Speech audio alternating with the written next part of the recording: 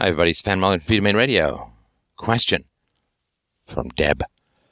My family used gifts as weapons of manipulation. If I did not do what they wanted me to do, they threatened to take away any gifts that I had been given by them, such as video games, television, computer, etc. They would threaten to sell them or even destroy my property as punishment.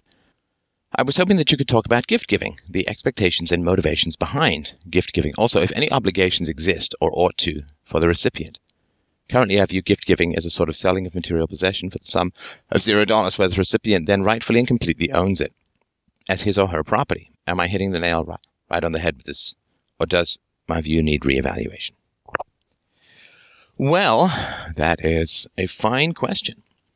My daughter obviously received gifts from us. Parenting is a relentless series of gift giving. You give resources, food, shelter, time, energy, sleep. You hand all of these things over to kids, and I don't get to take them back, right? One of the things when you view irrational behavior among adults, the first place to look for, and it's such a strong place to look for it that like 95% it's the only place you need to look. The first place to look for it is that same behavior inflicted on a child.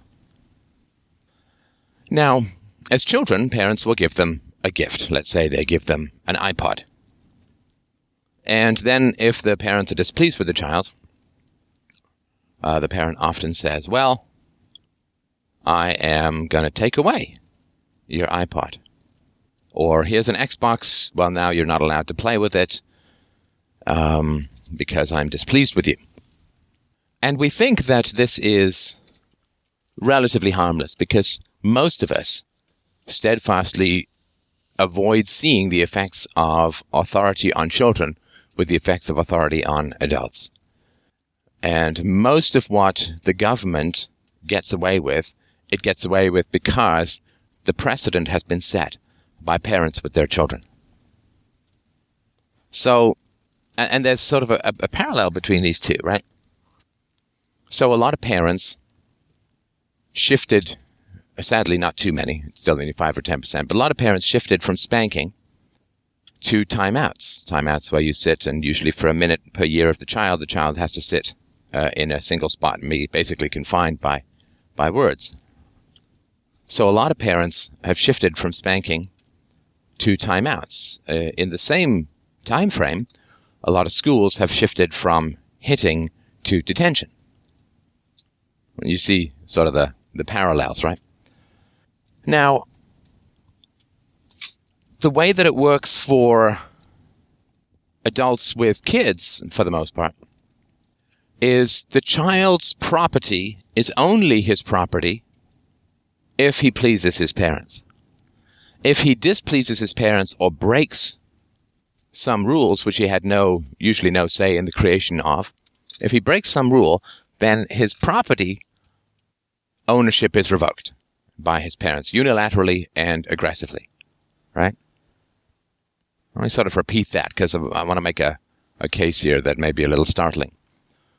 So the child's property ownership is conditional upon him following the rules of his parents, and if he ceases to follow those rules, breaks those rules, then his property ownership is revoked. In other words, he has no right to property. He has the privilege of property to the degree with which he pleases his parents. Now, I'd like to say follows the rules of his parents, but a lot of times parents have rules but then just impose punishments because they're irritated or annoyed, have had a bad day or have a headache or whatever, right? They just kind of lash out.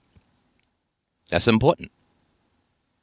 Your property as a child is not your property. It is a use of privilege or privileged use until you displease your parents, in which case your property is taken away. In other words, you don't own your property as a child. Your property is allowed to be in your possession, or this object is allowed to be in your possession until you displease your parents, at which point it's taken away. Now think of taxation. Think of your house.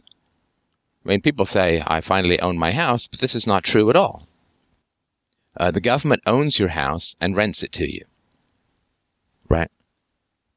And the government can increase the rental on your house at any time. Even more so, like for a lot of regions, there's rent control, right? Which is a great way of producing shortages in housing and an excess of condo building, shortage in rental housing. But there's rent control, which means you can't raise the rent by more than 2 or 3 percentage points a year. But governments regularly raise property rates, property taxes, which are rent, right? You pay. So you don't own your government. You don't own your house. You get to use your house as long as you don't displease the rules of your government, right? And you get to drive your car as long as you don't displease the rules of your government, at which point your ability to use your car is effectively destroyed because you lose your license and then you can't, right? Can't drive your car. And this is all very important. How is this believable? How is it that we don't own anything except that which we are allowed to use as long as we please our government? Well, because this precedent is set in childhood, that the child does not have the right of ownership, but he only gets to use stuff as long as he pleases those in authority. Well, this is the precedent by which the evils of taxation remain invisible to us. You understand? Every crazy, immoral thing that adults accept as natural only feels natural or only seems natural, or the immorality of which remains invisible to us precisely because we have been conditioned to this crazy belief set as children. If Isabella wants to break one of her toys, I remind her that it's her toy, and she can do with that toy what she wants. So we built some model airplanes recently, and she says, I would like to paint them. And I said, these are yours, right? We'll build them together, but they're for you. They're your model airplanes. And she said, I would like to paint rainbow wings on them. Is that all right? I appreciate her asking. It's a nice gesture. But I said, they're your airplanes. You can do whatever you want with them. I want her to understand that when something is hers, it is hers. And she can do with that what she will. And I would not revoke the right of property from her. I mean, not that she would, but if she was about to bash me in the head with some toy, then I would prevent her from doing that. But whatever is hers is owned. Now you say, okay, well, so you get taxes and property taxes and sales taxes and all this, right? You can buy it as long as you obey the rules of someone in authority. But in terms of war, and particularly in terms of the draft, it's a very dangerous notion to say that everything you have is yours only if you please the government. And if you don't please the government can take it away. Oh, this is money. This is liberty.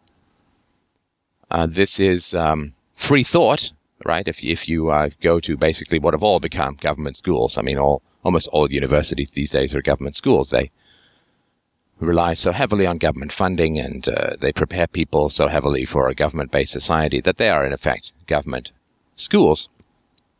And you only get your degree if you please those in authority. Not if you have facts on your side, not if you have reality on your side. Like in the United States, in many fields, like only 3% of professors are Republican. Not like Republican is facts, but this is the the bichromatic, lopsided non-diversity we call free inquiry in modern universities. Free inquiry is socialism better than Marxism? Is 80% government ownership better than 100% government ownership? This is the wonderful spread of free inquiry available in modern universities. It's tragic, wretched. I mean, it's about the same in the media as well, with the exception of Fox News. So, if you don't please the person in authority, then you don't get the degree. And this has been well commented on by people like Noam Chomsky, that you have to follow the professor's ideology, or you are not going to get the degree. And then you've wasted years and hundreds of thousands of dollars and have a big hole in your resume. And I mean, it's fairly disastrous to spend a couple of years in college and then not get the degree. And so even your free thought, free inquiry, freedom of expression is yours, so to speak, unless and until you displease someone in authority. And then your right to freedom of expression is effectively taken away. Say, well, but you can still write papers praising capitalism and the free market. That certainly is true. And you will suffer the negative consequences of having spent time and money for nothing. In the same way that you could say, well, if there's a fine for writing pro-free market blog posts, and that fine is, a couple of $100,000 and 4 years in a very pleasant prison, they say, well, but you still have the right to do it. Well, certainly you have the right to do it, but the consequences are dire. It's like saying you have a right to murder. It's just that the consequences are, 30 years in prison, the death penalty, or a medal. But at an even more significant level, if we look at the draft, because there's no fundamental difference between property and your body. I mean, I've argued this for many years. There's no different world outside your body. You own your body. You own your vagina. You own your penis. You own your brain. You own your mouth. You own your hands. You own the effects of your actions. You own your kidneys. They are yours. All right? Somebody who rapes you has stolen your vagina or your butt, in prison particularly. Right? Somebody who steals something from you has stolen your time. Someone who harvests your kidney has stolen your kidney and left you with a scar and diminished capacity. And so your life itself, when parents use this kind of, we will incarcerate you in the tiny jail called timeouts, we will hit you, we will take away your stuff. I mean, these are the seeds of totalitarianism. You understand? The government cannot get away with anything the parents do not enact beforehand. The state is an effect of the family.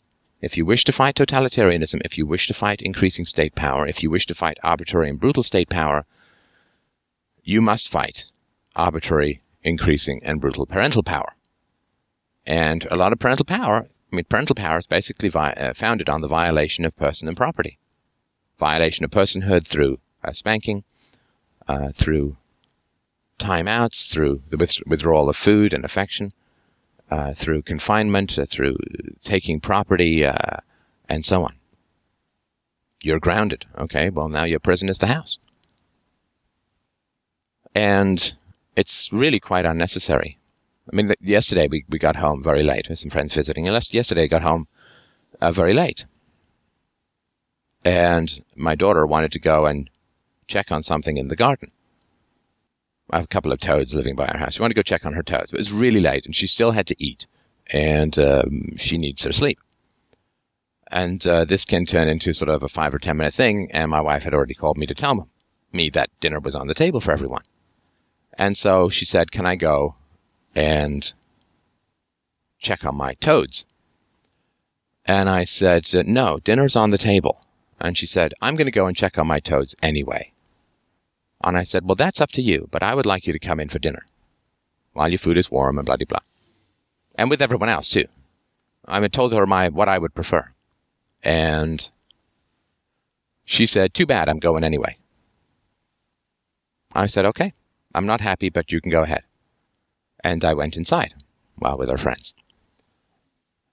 And that's the reality. I'm not going to control her. I'm not going to punish her. I'm not going to tell her what she has to do. I'm going to tell her that I would like us all to eat together, and she likes her food warm. And, my wife had spent a lot of time making a great meal. And anyway, so it turns out that she just said fine, and she came back in with us and went to dinner. There's no need for all this punishment. Just tell her what I feel, what I think. And not like she always does that, but that's what we do. Because that's exactly what I would do. I can't forbid my wife to do something. Can you imagine? I want to go to the mall. No, not allowed. And if you do, I'll punish you. Take away your visa. For 3 days. It would be ridiculous, right? And I certainly don't want my daughter to get used to people in her life who punish her for disobedience. I gave her my reasons, I told her how I felt, and then she was free to make her choice. And I'm glad she made the choice she did. And if she hadn't, I would have been a little upset, but, it would have been fine. Because since there's no fundamental difference, to return to the argument, between your body and your stuff, in terms of self-ownership and ownership of property, you own yourself, you own your stuff. Whenever a parent violates property rights, they're laying the foundation for war.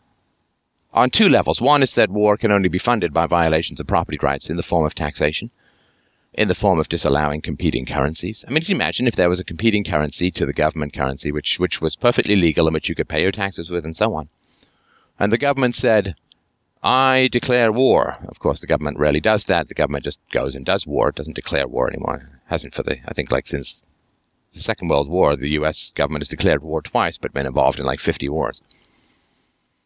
But can you imagine if the government said, I declare war, and it's going to be paid for through inflation and debt and tax increases and so on, and all the other currencies said, well, we're not going to have anything to do with that war, so good luck, Mr. Government. Can you imagine what would happen to the value of the government currency? It would collapse. The people would just sell it off. Oh my God, they're turning wine into water. So I don't want to invest in this winery. So, violations of property rights, i.e. your ability to use whatever currency you want and trade it however you want. There's a monopoly of currency is a gross, fundamental, and one of the most evil violations of property rights, since it makes so many other violations of property possible, right? But you lay the foundation for war because violations of property rights fund wars, taxes and money printing and debt and so on. Debt is the violation of future property rights, right? If I borrow $10,000 on your behalf, without your knowledge or permission, and then someone comes to you and says, pay me $10,000 plus interest, well, I have violated your property rights when that person comes and demands the $10,500 or $11,000 or whatever it's going to be. So war is funded by violations of property rights, and in particular, war which involves the draft is the violation of property rights in that the draft violates self-ownership. And so children must be conditioned by violations of property rights for years and years, and must accept that as normal and virtuous and good and perfectly just and fair and right for those in authority to enact upon them. They must be exposed to that mess for years in order to normalize it. Culture and crazy statism and religiosity and so on are normalized through grim repetition in childhood. Grim, endless, punitive repetition. Oh my God, like my tangents in podcasts. Just struck me. I've been punishing my listeners. I'm sorry, please reward me with money. And if people are not conditioned to that, it just can't happen. It just can't happen. Children can't follow the craziness of statism. They can't accept and praise the craziness of statism unless the very principles have been enacted and inflicted by parents, priests, and teachers for years beforehand. Public school is a violation of property rights because you're ordering children where to go, right? Children should get to use their own property in the way that they best see fit. And that means not ordering them to go someplace they don't want to go and forcing them to stay someplace they don't want to stay and punishing them should they not do that. If I said go and work as a fry cook at McDonald's for 8 hours a day, and oh, by the way, I will keep your wages. Oh, and if you don't go, I will lock you in a cage. That would be illegal. That would be ridiculous exploitation and the threat of kidnapping and all this kind of stuff, right? But we send children off to public schools, a pure violation of their self-ownership, and wretched and egregious and all that kind of stuff. But we don't think twice of it. The foundation of a free society is a respect for the self-ownership and property rights of children. If we want to have a society where self-ownership and property rights are respected as absolutes, we have to respect the property rights and self-ownership of children as absolutes. I mean, if we want our children to grow up speaking English, we should teach them English. When they expose them to English, teach them English when they're growing up. It's not hard. If we want our children to speak the language of freedom, of the non-aggression principle of respect for property rights, then we need to give them freedom and respect their property rights and respect their self-ownership and not initiate violence against them. It's not hard. I don't know if people just think that we all just sort of pop like some Greek god out of the forehead of ourselves when we're 20 or 25, or we get into political discussions or religious discussions, like we just are there with no prior train tracks or grooves or cobwebs in our heads, like we just have no history. And no principles were absorbed by us as children that might trip us up as adults. No irrationalities were repetitively inflicted on us, and we Stockholm Syndrome up when we were children. But human beings, the content of our minds, and particularly the principles which are not openly discussed. Like, parents don't say, I am stealing your toy because you've upset me. Right? Because that would be... Parents don't want an explicit explication of what they're doing on a principled basis to be described to their children, because then they lose moral authority, and the children can then go to school and say, well, I'm going to take other kids' toys because they're upsetting me or have broken my rules. Or he's training a mafia don, right? Or enforcer, I guess, more accurately. I mean, and parents don't get to hit children saying, well, you broke my rules, I don't like what you're doing, so I'm going to hit you. Because then children are going to make rules, and right, they say, well, they have to make up this moral story that justifies what they're doing, but they can't call it for what it is. And then are we surprised when children grow up and can't see taxation for what it is? Or the war on drugs for what it is? No, of course, because everything that has been inflicted on them has been lied about, right? Lied about. And the lie has never been mentioned. It is implicit. And you are punished for making it explicit, right? So anyway, I hope that makes some kind of sense. Great question, as always. Thank you. Thank you so much.